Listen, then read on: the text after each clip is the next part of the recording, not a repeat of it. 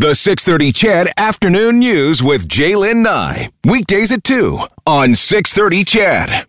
Stage 2 highlights include reopening the following with the basic public health restrictions in place. First, K-12 schools for requested diploma exams and summer school.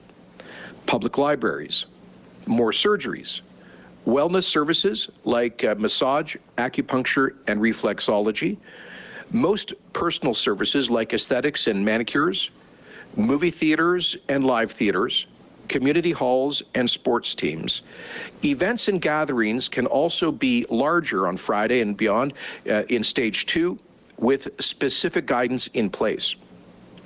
These include indoor social gatherings, including wedding and funeral receptions, which can occur with a maximum of 50 people. That's up from 15 currently. Indoor and outdoor seated meetings, including wedding and funeral ceremonies, plus entertainment and sports, conferences, and other events will be able to occur with a maximum of 100 people. That's outdoors. Places of worship can expand their congregations without a limit as long as they maintain physical distancing requirements and other public health protocols that have already been outlined. And the 50% limit on capacity in restaurants, bars, cafes, and lounges is being lifted, with seating limited to 6 per table and all of the usual hygiene rules that people are familiar with. So some good news for a lot of businesses out there that they're allowed to reopen as we move ahead with phase 2 starting this Friday. One of those business owners who was anticipating and hoping that this would happen and we'd get there sooner rather than later is Justine Martinson. She's the owner of Lipstick Empire. She joins us this afternoon. Hi, Justine. Hi, Jaylen. How are you? Oh, good. So, this has to be some great news for you, for your business, for the spa, for everything that you're doing there. I am vibrating. I am so excited when we got the news today. We are ready. We miss our clients. I miss my staff. We are just so ready to get going. Okay, so my question is, I got a number of questions for you here, Justine. First off, what's the past 3 months been like for you? You haven't been able to open. I know that you were doing some deliveries of some products and that sort of stuff, but can you give us an idea of what the past 3 months have been like? Yes, so I was just thinking it's been 85 days since our last day of work, which is tough to think about. We are 98% service-based, so we have found ways to pivot, yes. We've been doing virtual consultations. We've been selling products. We've been selling these really cute logoed face masks, which has been so much fun delivering those to everyone in the community.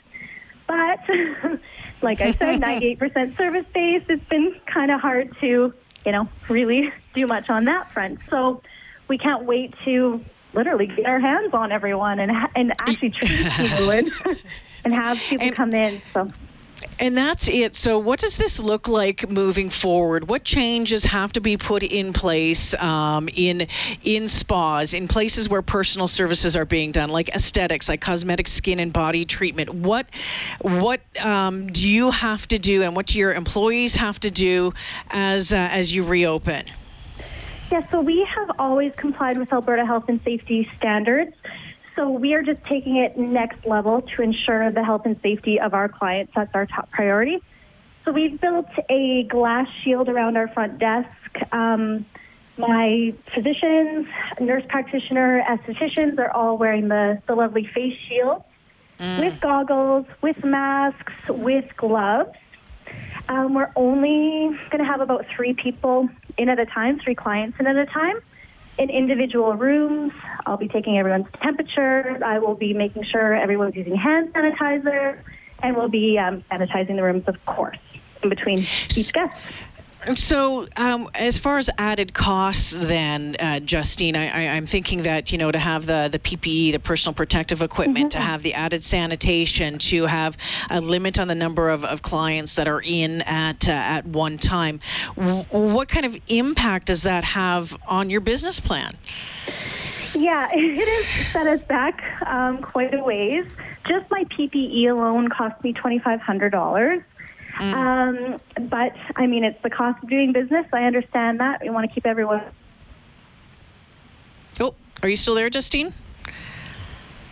Oh, I think I just lost Justine from Lipstick Empire. We'll try to get her back on the phone. And that's one of those things. And a number of you have been texting in and like, well, what about, why not tattoo shops? What about, kids getting driver's test? What about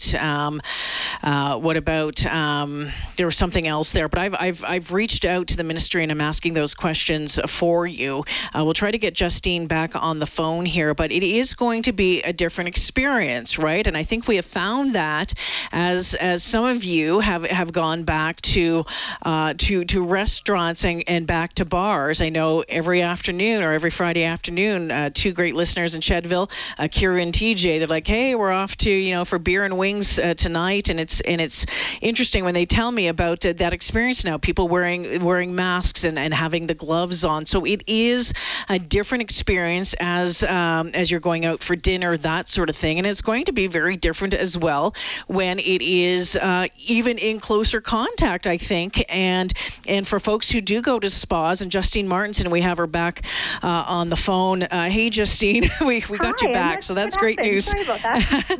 That's okay, but as you've said, it is going to be a change, and I think it's going to be a change for the customers, obviously. And one of those things is, and whether it's been at hair salons or whether it's been at the spa or a massage, either there can be a lot of talking, there can be not a lot of talking. Those are really personal, kind of up-close services. So you really do have to be making sure that every single guideline is being followed.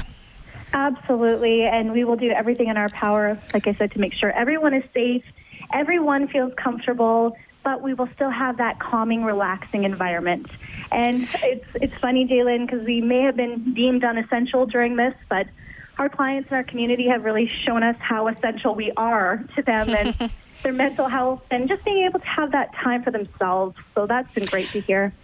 Well, and that's part of it, right? And there's been a lot of focus on mental health over the past number of weeks, especially, and we heard Dr. Hinshaw talk about it specifically yesterday.